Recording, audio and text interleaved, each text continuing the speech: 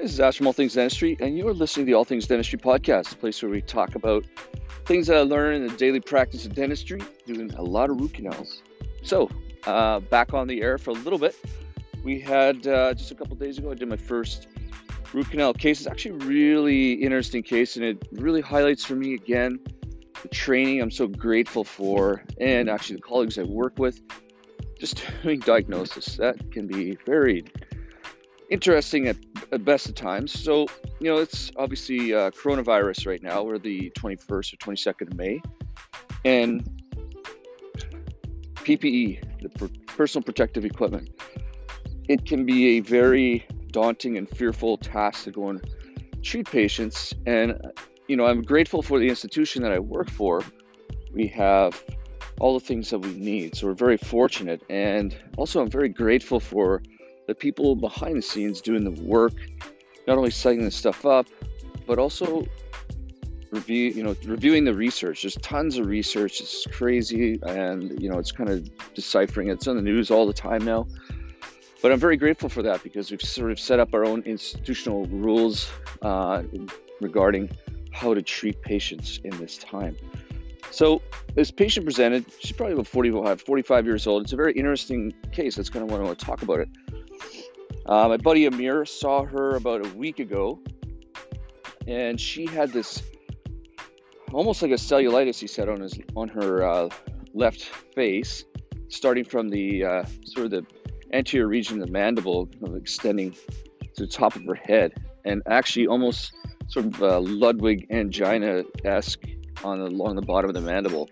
So he was really concerned. So he did his diagnosis and clinical exam, and it turns out that tooth number 4-1, so her mandibular central incisor of all teeth, was necrotic, and she had this huge abscess right along the the posterior part of her mandible.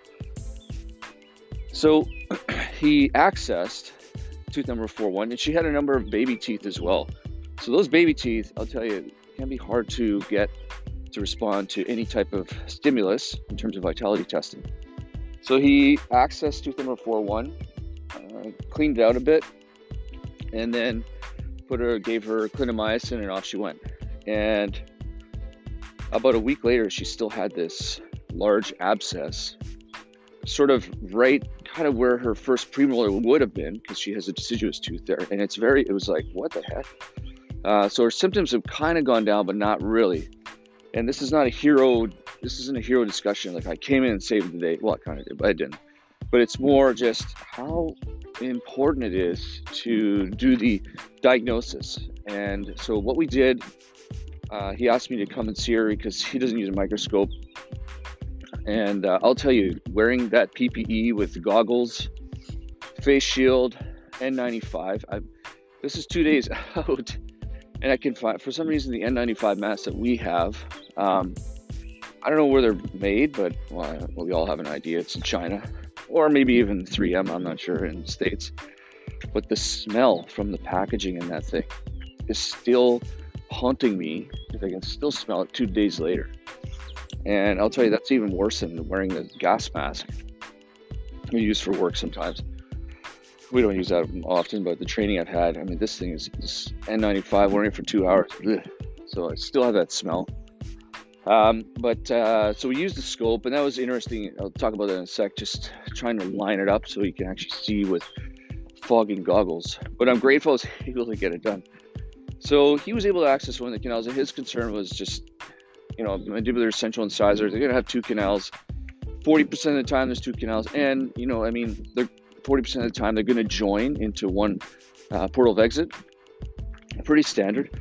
But where the abscess was, so when we saw her, it was very interesting, because it was the first patient I've ever seen, and I'm not used to consulting with a mask. And then we're layering on top all this other PPE. So she came and see my facial expressions. She didn't know who I am. And here I'm attacking her with, well, I wouldn't say attacking her, but, okay, here we go. And barely, it was just a very odd situation. So I think I'm going to start doing virtual consults so they can see me before we see them. I think that's a better way of doing it. You can see my face, and we crack some jokes, as many as we can, just to make them feel a little more comfortable. Because she was fairly anxious to start, and then not being able to see my face, I felt, and I couldn't even see her face. So it felt disconcerting from a patient standpoint. So we did our diagnostic testing. Was actually able to get the deciduous teeth to respond, and we did use the EPT, so they responded as well. So of all things, I'm like, okay, well, it must be that central incisor not cleaned out enough. So we're able to numb her up. So we put all this PPE on. We have this because to me, likely it's that I was really surprised, but it was the second canal. Just cleaning and shaping this thing out to a larger canal, larger file size, placing calcium hydroxide, really was just the key to success. And so once we, and actually we're working in a different clinic, so I had to bring a bunch of stuff. And ironically, I forgot my ProMark motor, which I use Wave 1 Gold, so I had to go back to, those old Aseptico motors from like 1995. So we have a bunch of those kicking around. I think everyone does. So, and this clinic has a whole bunch of ProTaper Next, which is a great file. Just can't bend it very well. So we had all this stuff set up, gowned up, get in there. So the way we did it was she does a hydrogen peroxide rinse. We took 1 intraoral radiograph, and it's really ironic. Our computer system is below standard because it's institutional, so painful to make these computers work with imaging software. So what happened was so I was like, okay, well, here's this abscess. I can still see it. It's almost like a fistula or a sinus tract. So I traced it with some gutta percha just to see where it's going, because it's in the middle of her mandible. So I'm like, where is this thing? Maybe it's going posteriorly. Maybe it's a cracked tooth or something that's gone necrotic. But sure enough, that once we finally got an x-ray, the gutta percha you could see was tracing towards the 4-1, the central incisor. And I'll put the link up to where that picture is. And so it's like, okay, well, likely it's this tooth. So what we did was we applied anesthesia, numbed her up really well. And in this case, because she was super anxious, it was super painful tapping as well, percussion, that tooth number 4-1. What I elected to do was give her the block. So I gave her 3 lidocaine like I normally do, and then I'll let her sit up, let her calm down, let her kind of catch her breath after that wonderful experience. And then I'll tap on all the teeth.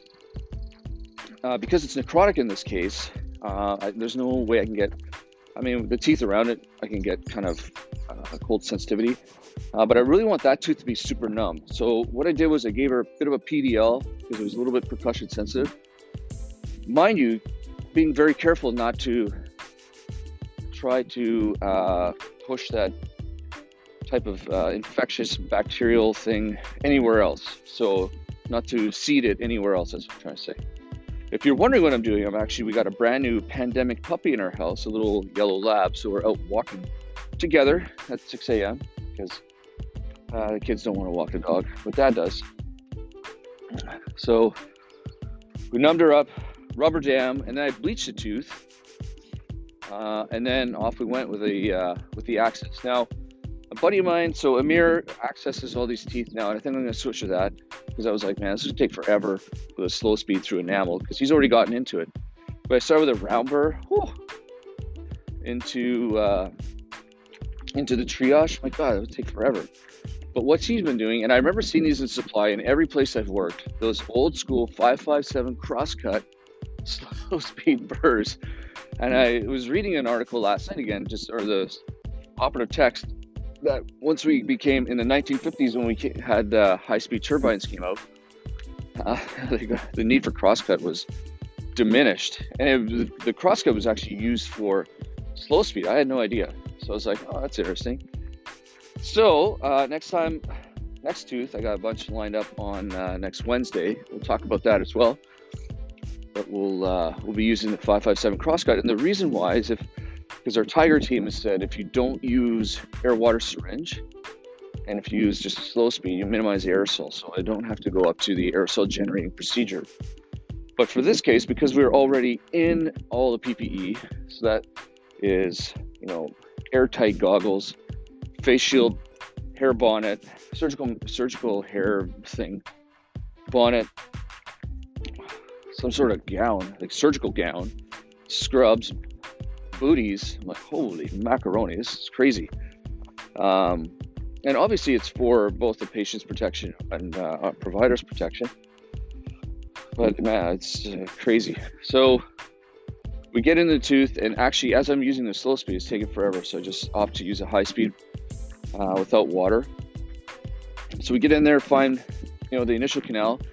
And this has been my experience, that if you don't open up the tooth enough, so you just take a 10 or a 15 file for pulpectomy, I don't think it's enough to get enough irrigant down there, down to the apical third, where it's most important to clean it out. So Amir did a great job. We just needed to open it up a little more.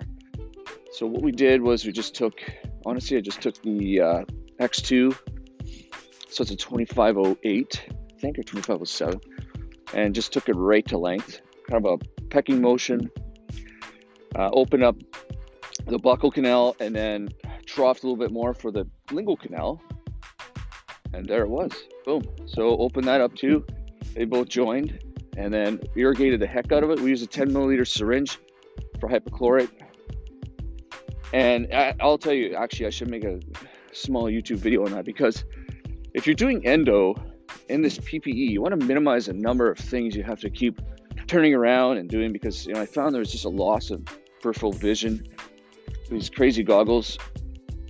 So using a 10 milliliter syringe is such a simple thing, because the dental system doesn't have to keep reloading the little wee ones. So we used that, placed some calcium hydroxide, sealed it up, and we waited. So I gave her a call the next day, and it worked. So fingers are crossed. I've been down the road. I've been doing this long enough where something's worked days out, and then something else was the problem, and I missed the entire diagnosis. So can't say that for sure that it is the solution, but we're going to check back, and in the next podcast we'll talk about this case. So the last point I wanted to talk about was, you're still able to use the microscope with this crazy PPE on. You just have to lock down all the little joints that move, and then push really hard with your goggles against the binoculars to be able to see. So that's for an aerosol generating procedure using the goggles, because at this time, and if you ever run across this podcast in 10 years, you probably find out that coronavirus doesn't even transmit through mucous membranes, but here we are. Anyways, thanks so much for listening to this point. I appreciate it. Hope you have a wonderful day, and talk to you soon.